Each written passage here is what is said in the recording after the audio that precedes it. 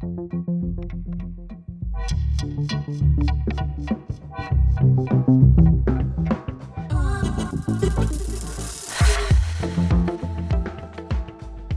I'm Gio. And I'm Renee.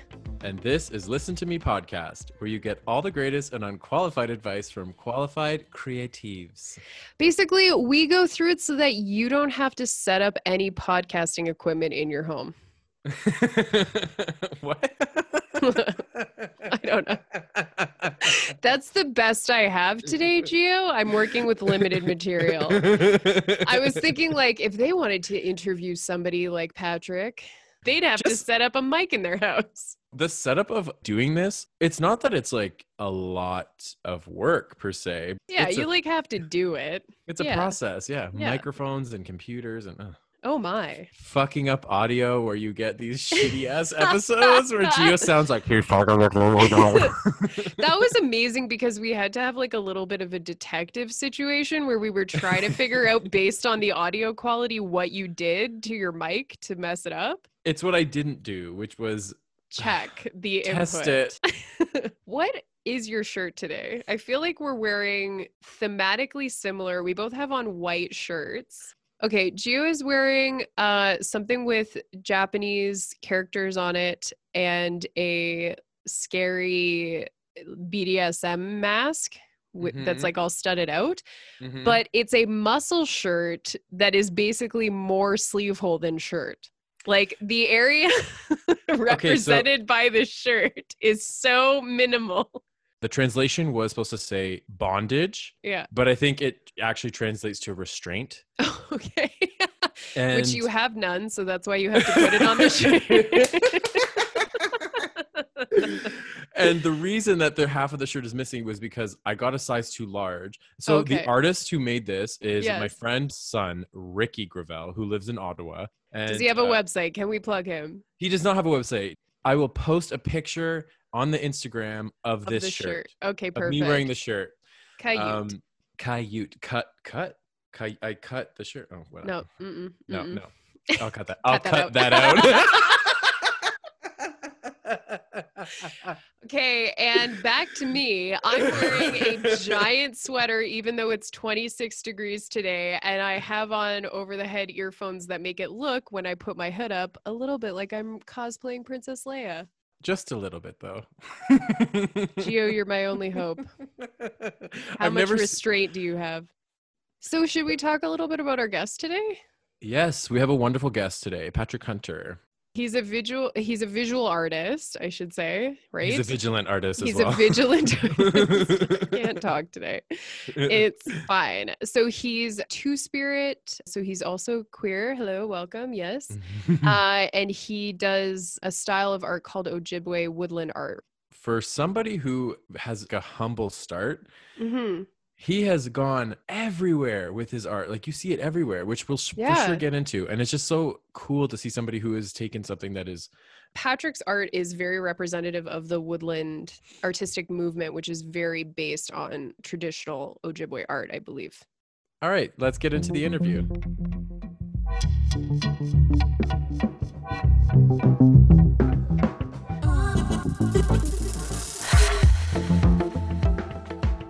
Yeah. Patrick, is that you? I don't know, maybe. I'm trying to how do I get my screen going? Oh, here we go. Take your time. We're just messing around with our backgrounds. As you can see, I'm in the Shire right now. How are you today?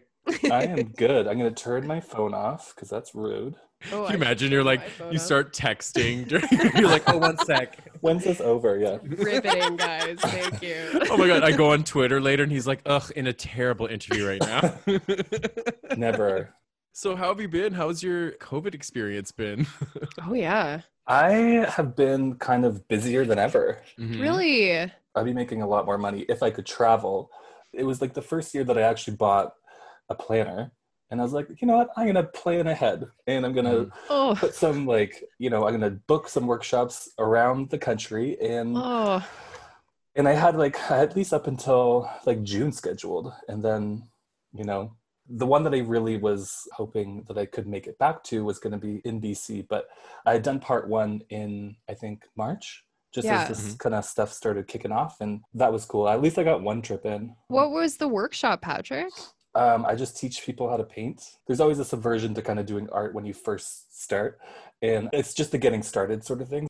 I give them design of mine, we paint the background, and then we use carbon paper to transfer the design on so that they can just kind of fill in the lines. A little bit of like cultural, an exchange. Like I'm kind of teaching them a little bit about like my Indigenous heritage and, why are we painting the things that we're painting and why does it look the way it looks? It's been fun to do that as a job. Yeah. You just did one, you said, with Rogers. I did one online with Rogers, yeah, which was a little bit, not alarming, but it was just, you can't see what they're doing.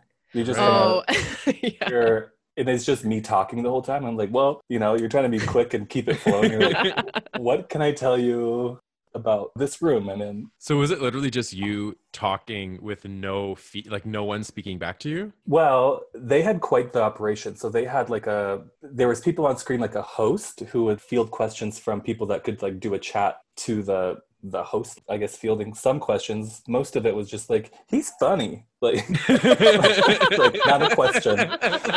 So, but it was Deb, that's not a question, Deb. Yeah, it was interesting. I mean I'd done a couple before, and luckily I'd done a few on Facebook, like Facebook Live, when like the real moments of COVID were just kind of happening. We're like, what are we gonna do? And like, well, we are going to do a paint class with Patty. So I've attended some online writing workshops and it's much the same. Like the way they're moderated is like somebody taking questions from chat and then the host is like doing their best, but like can't see anyone, can't hear anyone, and is like, okay guys, like I hope this is helpful. So it's like this, like I could see the people that were like the guests, like the special guests, and then like a couple of the people from Rogers that needed to be there or whatever. But then there was like ghost people that you could just hear in your headphones. And they were like, okay, now we're on the screen. You'll see a bigger version of whoever. It was like, okay. So what was the feedback afterwards? They loved it. They, what is his website? How can we do another one? For the most part, that's kind of the feedback I did get. How did you first connect with Rogers? Someone had won like a door prize and it was my artwork. And then kind of it bloomed into Rogers joining CGLCC, and then, which is the Canadian Gay and Lesbian Chamber of Commerce that Gio did his internship with, yes. Or whatever that's called. Mentorship. Yeah, mentorship. I did it as well. It kind of happened that way. That's why I'm a part of that chamber, is just to kind of like field opportunities like that. That's awesome. Okay, can we rewind all the way back, and Patrick, like you introduce yourself and your art? Yeah, like let's actually start, because this is great and I'm enjoying it a lot, but I'm also like contextualize. Yeah, this is the pre-interview. Yeah, just to get the ball rolling. This is the green room chat. I don't know. I'm mesmerized by your background right now. Should I just turn it off? It truly is just a green sheet on the wall. If I shut it off. No, this is better. Okay. I'm in my natural habitat. Thanks for having me. This is my first podcast. I was surprised. Honestly, when you told me that. I'm so honored that you would lower yourself to this ridiculous I can't wait for your listeners to hear this. And Gio is excited to talk about how you guys met at OCAD. He loves talking about that. And I said this to you when we met. I was like, I thought you went to OCAD. I know. My mind told me that you did. Technically, yes, I did go, but I didn't go when you went. I went in 2011 for like 3 months. I came from a college experience, like in Sault Ste. Marie. Yeah. And I took graphic design there. And it was great. Like so community based, like staff are nice. Like even the janitors and stuff. Cut to going to OCAD. I'm like, hey, can you help me find where this like, no. Oh my God. I'm busy. This is Toronto. Yeah. I moved there in like beginning of May, had the whole summer to kind of like acclimate to life there. So I did kind of know my way around sort of the city. I didn't live too far, but I still sort of owe the money probably, but. You were there in 2011 because I was still going to school. I took an extra year. I mean, you weren't in any of my classes. I was like, for some reason, they put me in English as a second language. And then I was also in like a history class. And I think I only went for like 3 classes each. And then I was like, not going to go back. Let's talk a little bit about your like positive school experience, like where you got your start, where it really invigorated your career. Yeah. Copy. Yeah. Okay. So just disclaimer. I don't think OCAD's bad. I just was like not for me. But I went to school in Sault Ste. Marie at a little place called Sault College. I actually tried to go to the university, but I didn't have the right U or M credits at the time. Mm-hmm. So it's like the university level, whatever. Like I took one too many spares. And they were like, if you go do a year of college, you can come back and you'll be in second year and it'll be like nothing ever happened. And then I just ended up liking college a lot more. The classes I was in, I kind of felt like there was more to do after. Like there was more of like a, I guess, career trajectory. I dug deep. Like I went into student government. I was like Native Student Council president for 2 years. Oh my God. Civic leader. After a while, it was like not even really about being in design, but it was like, hey, Paul. Yeah. The admin staff, they're like, hey, Patrick, what's up? And it felt like a job. Like, and then I had to go do classes. But that sounds like a way more rewarding experience overall because you actually connected to people there. Yeah.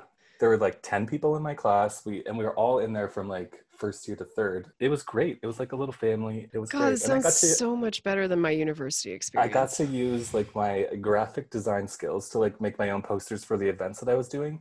So I got some really good experience that way. Everyone should go to Sault College. Everyone should just go to college in general. What made you transition to Toronto? Like what was the... Right. So Plenty of Fish was a big thing at the time.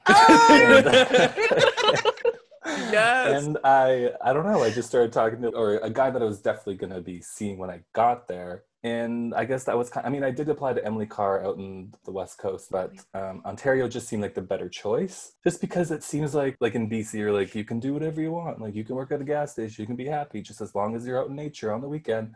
And whereas like in Toronto, there's a lot more ambition that lives there. Mm-hmm. It's just like a kind of go kind of place. And that's what I was into at the time. I think I was like 23. That was half of it, and then half of it was I did get accepted to OCAD. So the plan was to just get a Bachelor of Arts, like a university, accreditation, rather than just having a college one cut to, no one fucking looks at that shit anyway. So true. They really don't. It's a industry is what it is. I'm sorry to all the university administrators out there that are listening to this. I'm just It's a for-profit industry. You're not wrong at all. That is correct.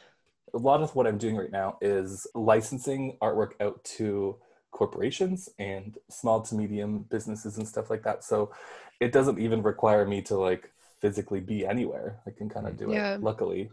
How are they using your artwork? Luckily, I am both gay and Indigenous. So it's Natural Indigenous Peoples Month. It's also Pride Month. And this is like, everyone's like, holy shit, let's use this guy.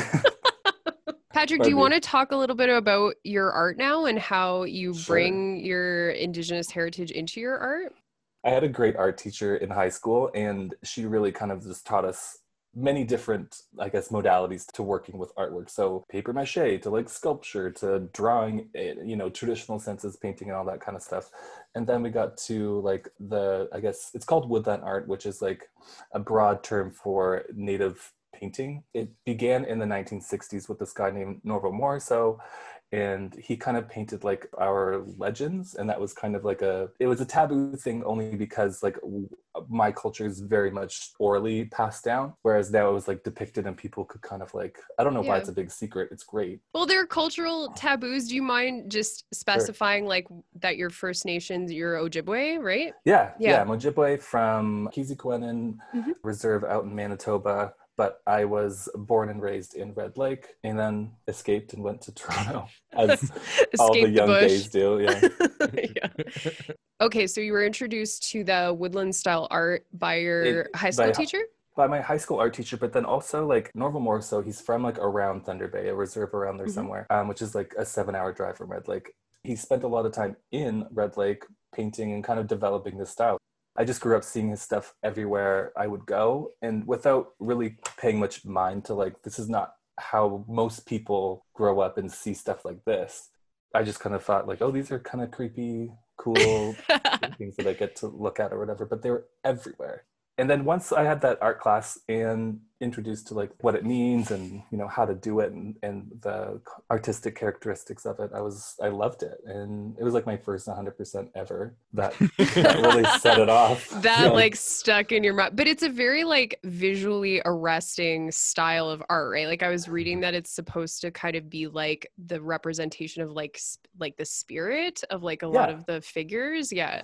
Totally. It's kind of like, imagine you have like X-ray vision and you could like, or you're really high on mushrooms and you can just like see like, you know, the spirit lines coming, or like power lines, or like the soul of a creature emanating from it. Yes. Kind of Yeah. So you're really just kind of getting rid of the external and just seeing the internal. It's pretty cool. I started to paint, I guess, then I went to school for graphic design, went to Toronto, and realized that everyone there is a graphic designer. Right. So it's kind of tough to like get a job. And then at the time, I'm not sure if it still happens, but like companies really wanted like interns to do like a year of basically what I call fucking servitude. And you're working for free. And I don't understand how anyone could work for free there and then pay their rent. So when you were there and you're like, okay, I'm done with OCAD. Yeah. Like what happened after that? So I've always had a couple people buying paintings of me. That's not of me, sorry. Off of me. I was going to ask you a question about like what you're painting, but I like that. All of your paintings are just of you. Yeah. No, I'd always had a couple commissions like a year, but never really thought anything of it because I was a graphic designer. And for some reason I was very much in like this like single mode where I was like, well, all I can do is just graphic design. Like I can't do art and this and illustration. Like people will get confused, and then you got to pick one lane. Yeah, which is not the truth. You should do as much as you can. 100%. Luckily, I had some friends from Red Lake that all worked at a clothing shop. I got a job with them doing like I did the signage for the store, which was kind of fun. I just did like weird jobs like that, like not full time. Not even really part-time, but just getting paid like little jobs to do graphic design. And you're freelancing basically. Those were the fun times. And then I was like, I really sort of dug deep and tried to find some clients, just did some soul sucking work, like the devil's work really, which is, you think you're handing in this like beautiful, like, this is great. This is like all of my 3 years of school is culminating in this one design. And then they're like, actually, can you make it yellow and then put a sunburst and the font bigger and, you know, sail. And I was like, just crushed. So it becomes very frustrating. You get a little jaded after a while. And I was like, you know what? That's not for me. I cannot work for someone like that. Sucks. Preach. This is literally... You're leading the revolution. Gio is now part of the uprising. He's casting off his shackles. It was bad. It's just that thing where every shred of your creativity is sucked out and then put through this meat grinder of criticism. And then at the end, there's no personality. There's no story behind it. Yeah, seriously. So, okay. So you switched out of corporate mode in that sense. So you weren't like designing to briefs and stuff. I'm talking like I know about graphic design and I don't. Yeah. Comes up a lot on this podcast. I did my... So you got out of designing for kind of like corporate clients and then you decided to make your own art, right? So like, were you kind of carrying forward what you had started when you were making that art in grade 10? How did you find your way back? I stopped doing design work for like just shitty clients, but I still had to pay the rent. So I was like a line cook in a kitchen. Oh my God. No. And like not a good one. Not a good kitchen or not a good cook? It was like Gabby's on King and John, like right across from Tiff Lightbox. Like it's a great place there. In the summer when it's hot outside, it is even hotter in the kitchen. It was a damn oven in there. Yeah. And there was ovens in there. So, you know, after a year of getting burned alive by fryer grease every day, I was like, fuck this shit too. Like I'm not working here anymore. And then so by that time it was like, I think 2014 or 15, and I had enough people buying my paintings. I was like, if I don't have to show up to this job, I can work at the paintings. And, you know, if I take on like 5 or 6 commissions at a time, and if I let them pay bi-weekly or monthly, like at least I know that there's some cash coming in that I can live off of and, you know, pay some form of bills. And that's how I got started in sort of being my own business. The art book itself with woodland art is pretty much nature, animals, spirituality. I've never really shifted away from that even to now. So it's been like almost 6 years since I've become like a little business. So that hasn't really changed. Maybe the delivery of them has changed a little bit. So it's not as many paintings. I made prints of those paintings. So those still sell through like my website and wherever they are kind of like in the country.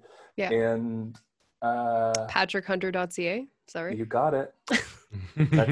I'm the plug machine. And then, you know, I was like, oh yeah, I went to school for graphic design. So I started like drawing them digitally so they could have a little bit more application and put them onto like t-shirts and mugs. And that's how we got here, baby. That's amazing. And even in a short amount of time. Yeah. Like in such a short amount of time, your style is so stamped. And maybe because I'm not just saying this because I know you and I see your work all the time, but I know when it's a Patrick Hunter. You know it right away. And all of the events that we've been to together, like through the CGLCC, through Ernst & Young, like every time it's like, that's Patrick's work. Like I don't even have to see the logo at the bottom. I know it's yours. It's nice to be a little niche, and there's not a lot of direct competition in the lanes that I'm in. Like there's not a lot of Indigenous artists that are doing the type of work that I'm doing. They're still painting and, you know, getting good exposure and stuff like that. But like I've really worked for it, and I go out there and I meet people. I join chambers of commerce, and like I said earlier with Rogers and how I got connected to them, like this guy just won a fucking door prize with my artwork, and then connected the dots that he could work with me, and because I've done, you know, digital work before for another corporation. So it kind of snowballed into a place now where I'm like, I can't wait to hire someone. It's kind of becoming that busy where it's weird to say I'm a business owner, but that's the truth. Oh no, for sure. Where you have to like delegate some stuff. Like I can't do everything. And I think it's important for a little while to do as many jobs as you can, figure out what your strengths are, and then do that, and then delegate the stuff that you aren't good at to someone else. Like I listened to a couple episodes of your podcast prior to joining, and just I love like the defeat in your voice. Like I don't even want to start that website, and then the victory after when you're like, I did it. God, I hated it so much. I tried, but there was a bunch of like attempts at least, and then it never happened. And then I was like, you know what? You just need to pay someone do it. Yes. Let them shine and have something for their portfolio or whatever. And it just needs to work.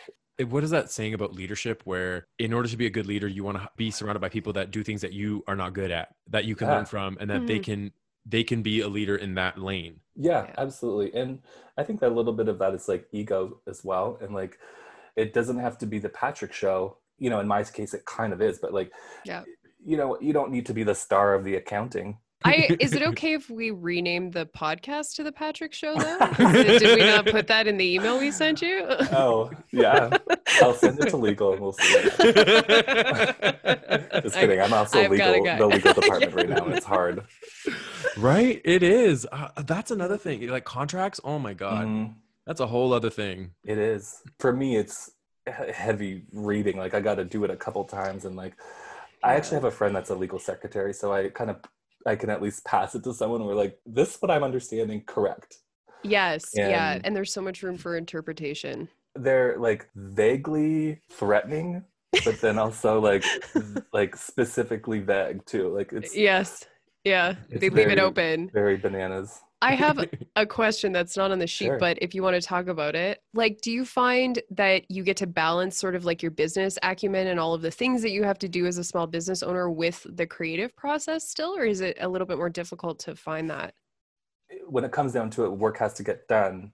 Yeah. The creative needs to get finished. So there might be some days where it's like, and it reminds me of college. You're like, fuck, like I have 2 weeks to do that. And so I still do that sometimes, but only kind of because I never go to sleep at night knowing that I did everything on the list. Like there's something always that kind of gets brought over to the next day. But I think for the most part, I've been at this long enough where I know the time of day that I'm good at doing something. So when you just wake up, you're nice and clear. Like that's the time to start writing some whatever you need to get written that day. Creative, I can kind of do whenever, like, because it's once the design, like, because I the way I work with painting and illustration and stuff is I'll just do a bunch of sketches, and then it's pretty easy to know how to paint it after that.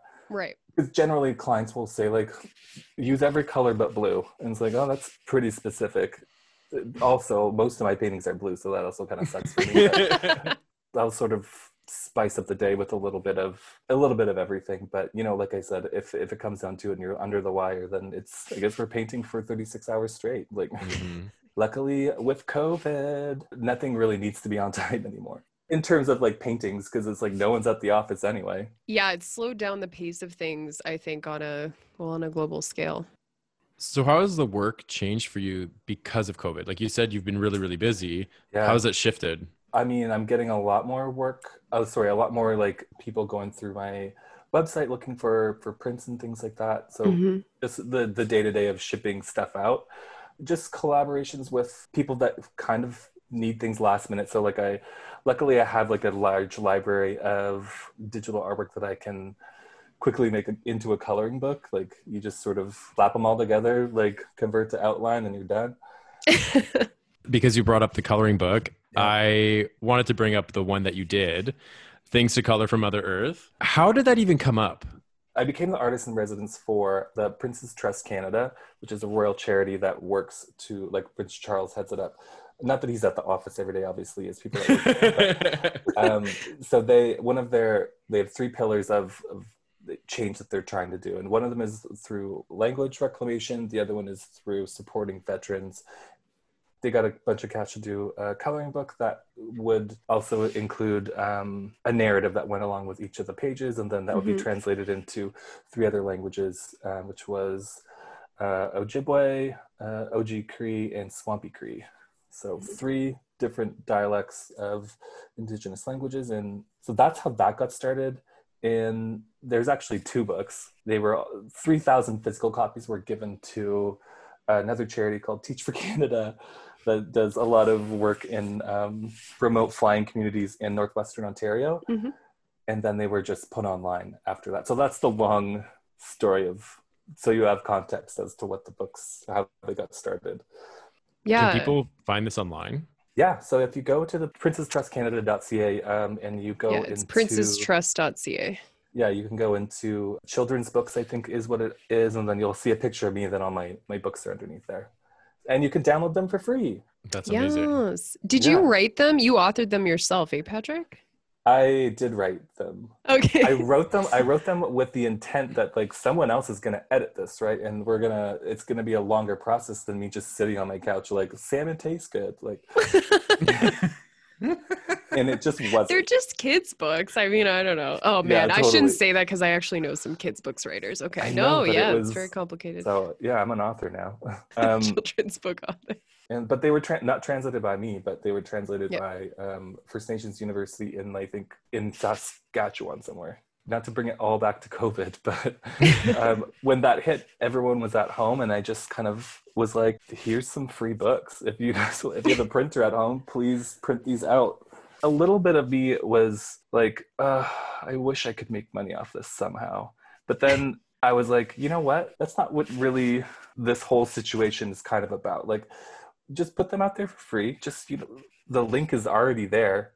I had this little moment with myself where I was like, you know what? Cash isn't the meaning of success. It can also be service to others too. And I was like, just put the link out there, make it look cute, and see what happens. And it was shared like a couple thousand times. I was kind of like a little bit, not shocked, but just like, damn, that feels good. It's an educational piece, right? It's not just a coloring book. It's more than that. And especially now where everyone's locked in their homes, not so much anymore. And Renee and I've talked about this before, where people are looking to create no matter what it is. And if they can, if there's something that there's an educational piece, it's the cultural piece to it. I think it's important. No wonder people are sharing it. Yeah. Yeah, people I think were looking to connect like during the quarantine especially, and I think there's an opportunity to do that. And I wanted to talk about like the fact that you're Two-Spirit and that also shows up in your work. And like, have you ever engaged with people who have seen your art and like it's been meaningful to them, like from that perspective as well?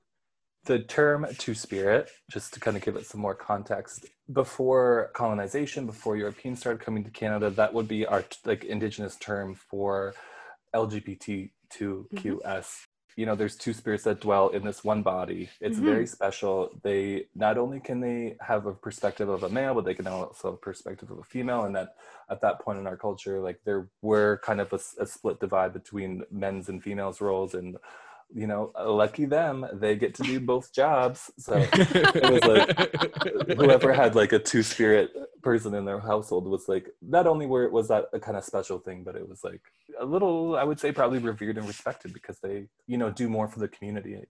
That's where that term comes from. I don't know. I've never really asked anyone, and no one's really come out to me and to say that like I really help them with anything like that. But if you're out there, come on down. I think representation is really important though, you know what I mean? And I'm sure like for you, you're putting parts of yourself into your work, right? For me personally, like, or the terms like gay and two-spirit are kind of interchangeable. I don't really like think one's better or worse than the other. I just sort of like, I think there needs, from my perspective and from my own culture, I think there needs to be more indigeneity injected into mainstream culture. So that's why I kind of like put it out there that this is a term that comes from indigenous people, and it's just, you know, it's a beautiful way to say gay or lesbian or, you know, queer, whatever it is.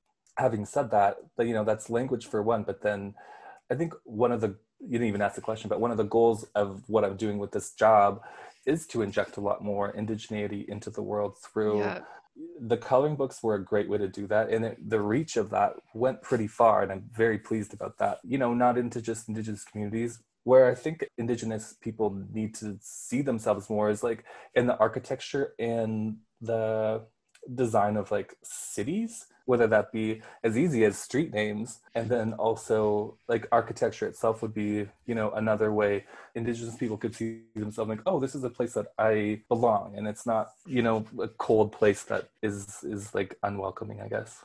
Yeah, you're talking to somebody who lives, so I live in Edmonton, which is Treaty 6. I'm really happy right now because I'm seeing a lot of petitions circulating for giving Cree place names back, and also unnaming neighborhoods after like white racist men, basically. I love seeing, not through COVID, this has been happening for, you know, the past decade or whatever, but it seems like it's really picking up speed, and there's like overcorrecting in some ways that's happening, whereas, you know, oh, it was just a joke. It's like, you can't fucking say shit like that anymore, like, and which is good, but for the people that are still making those jokes and thinking that it's okay to do so, and it's like, well, I was just kidding. It's like, do you not see what's happening in the world right now? Like, shut your mouth. We're trying to make this world a better place.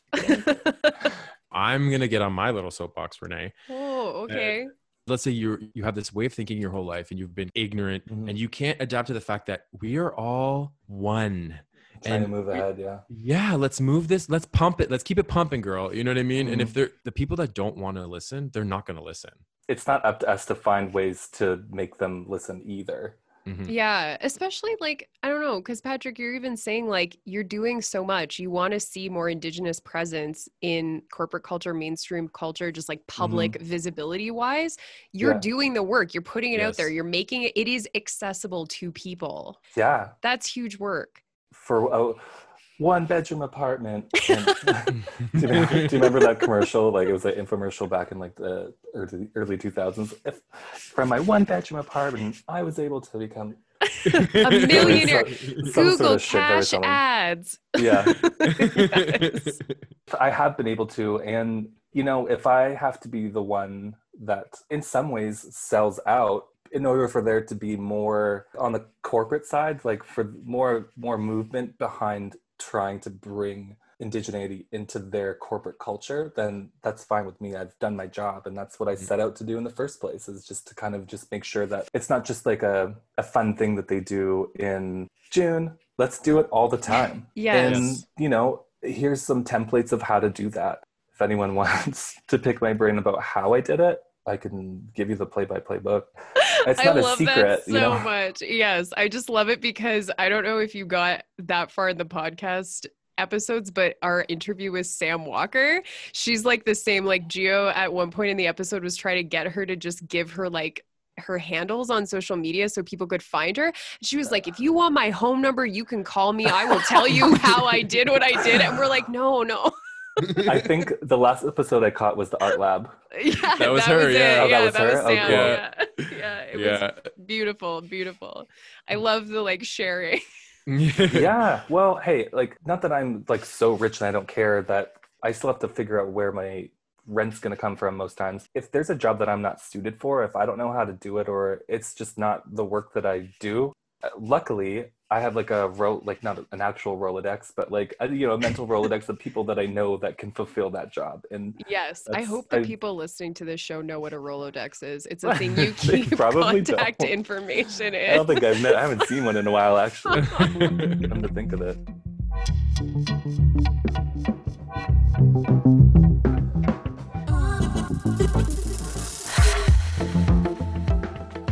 So I want to switch gears a little bit. Sure. You and I have both been involved with the CGLCC, which is the Canadian Gay and Lesbian Chamber of Commerce. How did you originally get involved with them? I first heard about them from you. Yeah. Do you remember when you told me, you're like, hey, I'm part of this organization. And then a year later, I heard about it again and was like, okay, I think I'm going to apply. How did I hear about them? I mean, I'm just going to be 100% transparent. And yeah, there's a gay social media app called Grindr, and I'm familiar. We're giving all the people the hookups. No, Patrick is like telling people who listen to the show. It's like how we have to clarify our acronyms. Grindr is a gay social media app. Yep. Yeah, I mean, it could be used for hooking up, or it could be used for getting jobs or finding more out about the CGLCC. Unpaid internships.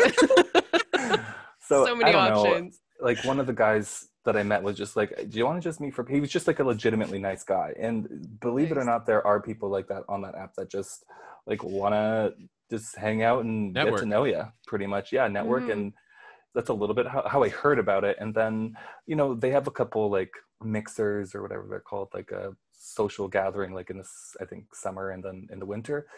And it's honestly just like a group of either people that support LGBTQ2S businesses, or they are gay and lesbian owned businesses.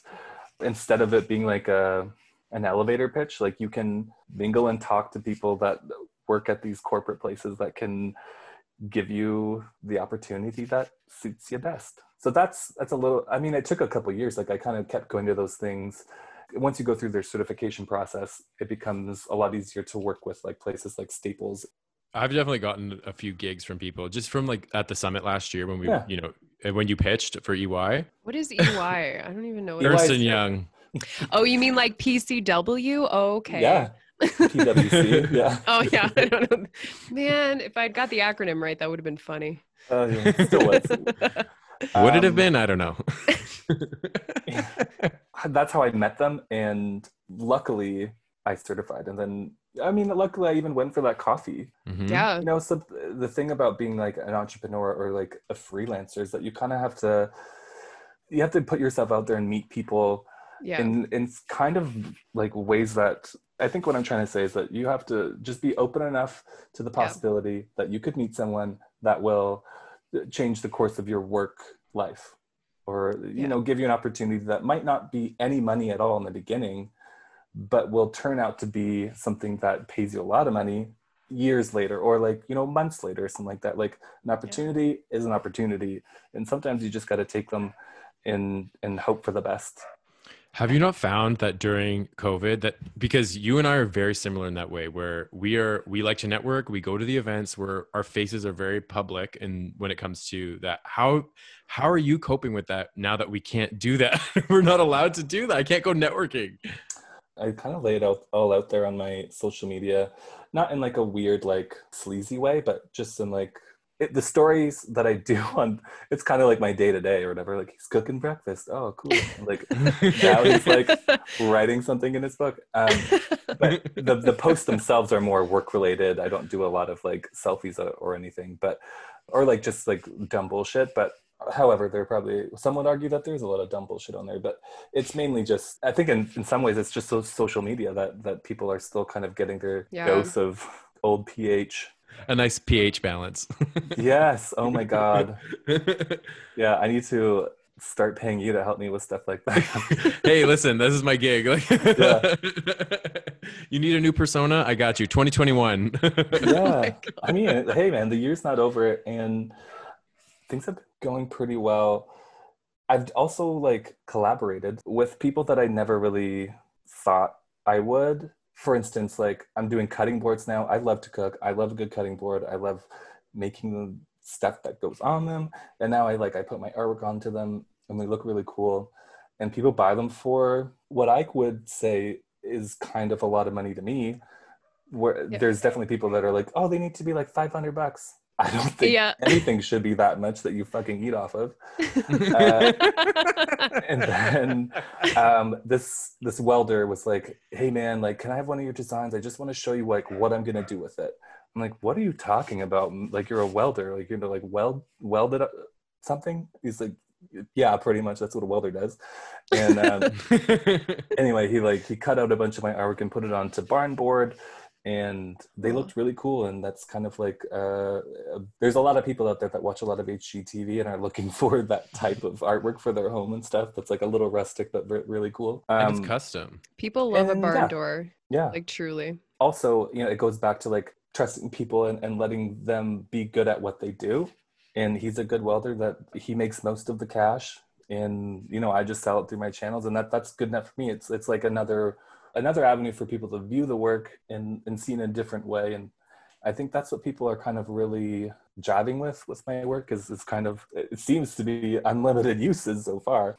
You're like a multidisciplinary artist too, right? Because you've like done prints and you've done murals and you've done like a bunch of different mediums, really, right? Yeah. Clothing. People have got my work tattooed on them. Like I didn't actually do the tattoo myself, but I gave the design to a tattoo artist. And sometimes it's just exactly what I give them. And sometimes, like I just worked with one in Toronto. Well, that's who I like to send people to, but I send her the design and then she kind of zhuzhes it up in her way that makes it look better on the body. It's a collaboration that way, like I still got paid for the artwork that I did, but then she, obviously she gets paid for her time. Yeah, let people be good at what they do and stay in your lane. How are we feeling? Patrick, are you overheating? It looks like I am. My hair just gets curly like this when it's hot. But, weird quinky dink. A year ago yesterday, I finished my mural. Yeah, I remember when you were working on it and you would post about it. I was like, oh, the fact that this guy's painting a mural, I'm like, that's so cool. Ooh, can you tell people where it is so that if they get out of their house and they're in the area, they can go see it? Sure. If you're in Sault Ste. Marie, if you find yourself here, go to Mrs. B's and get some pizza. But then also bring that pizza down to my mural at Bruce and Queen Street. It's on the Village Media Building on the backside of it. It's a big old tree. And Sault Ste. Marie, that's like the European name for it. It's also called Bawading, which is like a place by the river. I don't know, what is it? No, some kind of like rapids or something. Place by the rapids. So it's a tree of life that kind of forms into these rapids with its roots and stuff like that. Oh, that's cool. I'm going to get an image of it from you to post on our Instagram so we can, once this episode goes live, then we can post about it. Yeah, people are like, what is he talking about? So one of the things that Renee and I like to do at the end of each episode is a creative power-up. It's basically like what currently in your life is bringing you inspiration, what is getting you going, like actually wanting to hustle, work, whatever you want to call it. What's been really exciting for me to do is I've been kind of making like furniture and stuff lately. Like by hand? It's not as intense as it, like I'm not whittling away, but you just. Is it like more intense than an IKEA situation? Less. I just I had some barn board at my house and I didn't have a coffee table. So it's like, today's the day I make a coffee table. And I just cut one of them in half and then those were legs and I got L brackets and then screwed them in and boom, you have a table. But then I drew a design on it and then I wood burned something in and then I found a stain that is like a really like cool teal peacock blue. And I threw that on there and then I don't know, the wheels got turning and then my friends came over, they're like, we need to do tables now. So you'll be seeing some side tables coming out pretty soon. Yes, patrickhunter.ca. Yeah, like I'm not physically building them anymore, but I will totally put my brand on them. Yeah, that's amazing. You could basically open up like your version of the Bay. You know what I mean? Like where you just have so many different things that are just branded with your work. That's the goal. Yeah, I think that's absolutely where I want to go. Maybe it's not going to be a brick and mortar shop, but maybe it should be. But one-stop shop where you can get a lot of stuff for your home. And like I said, there needs to be more indigeneity out there, just so it's like we're not an afterthought. Like You know, you say you're in Winnipeg and you're like, oh yeah, natives, they used to live here. It's like, no, we still actively live here. It's just are invisible, it seems sometimes. So that's the way to do it, because who doesn't love HGTV for one? And a cool pillow done by an Indigenous person looks great and feels good because you're supporting diverse owned business. That's exactly right. What a great note to end on. I loved it. I loved it so much. I didn't have anything to add, and that never happens. Oh, wow. This was fun. Thank you so much for being here, Patrick. We really appreciate it. Thanks for having me. If you need a part 2, if you're struggling to find guests, there's more up here. I know it. We'll make you a regular feature. Oh my God. You could be like the corresponding reporter, like the roving reporter. What's he doing now? Yeah, like one episode you're in Toronto, the next one you're in Red Lake. You're like all over the place. So if people want to find you online, other than your website, patrickhunter.ca, where can they connect with you? Instagram's probably like my favorite one, just because it's just more pictures and stuff, but it's just @PatrickHunter_art at Instagram. And then I think it's @PatrickHunter_art as well on Facebook for my like page. Oh, well, thank you again, Patrick. You're welcome. That was awesome. I appreciate being asked. And yeah, you guys are my first. And you never forget.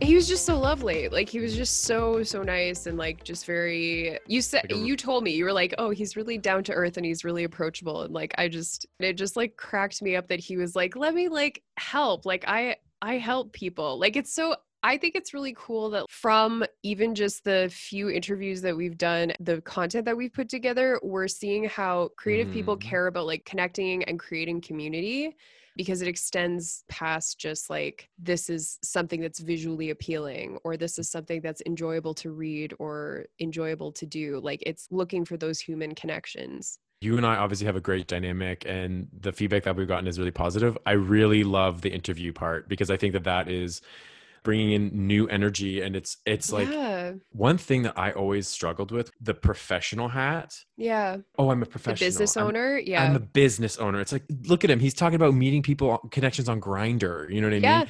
But that's how I met him. That's how I met him. Like, but that's how you do it. And it's like, it's just like, there's no handbook for this kind of thing. No. And for so long, people who have circulated in these positions of privilege have kept the knowledge like within that little area. So like connecting with people, and there are so many great and invaluable resources for creative people online that really, when you boil it down, are literally just creatives being like, I wish I had known this. I wish somebody had told me this. And now I'm going to tell you this because it's important that more people know. Yeah. Thanks for listening to me. And me. And Patrick. And if you have any burning questions, or you want to know my Plenty of Fish handle, our inboxes are open. And you can email us at listentomepodcast@gmail.com, or you can DM us on Instagram. You could DM us on Plenty of Fish too if we have a profile on there. We did say we should get set up on all social media. But for now, you could just follow us on Facebook, Twitter, or Instagram. And our handles there are Listen To, and that's the number 2 podcast. And if you like what you hear, please let us know. The ratings, the subscribing, it all helps so much. We really just appreciate it. Do a clicky. Click. And the music in this episode is graciously provided by audionautics.com. Okay, bye. Ciao. Arrivederci. Bye.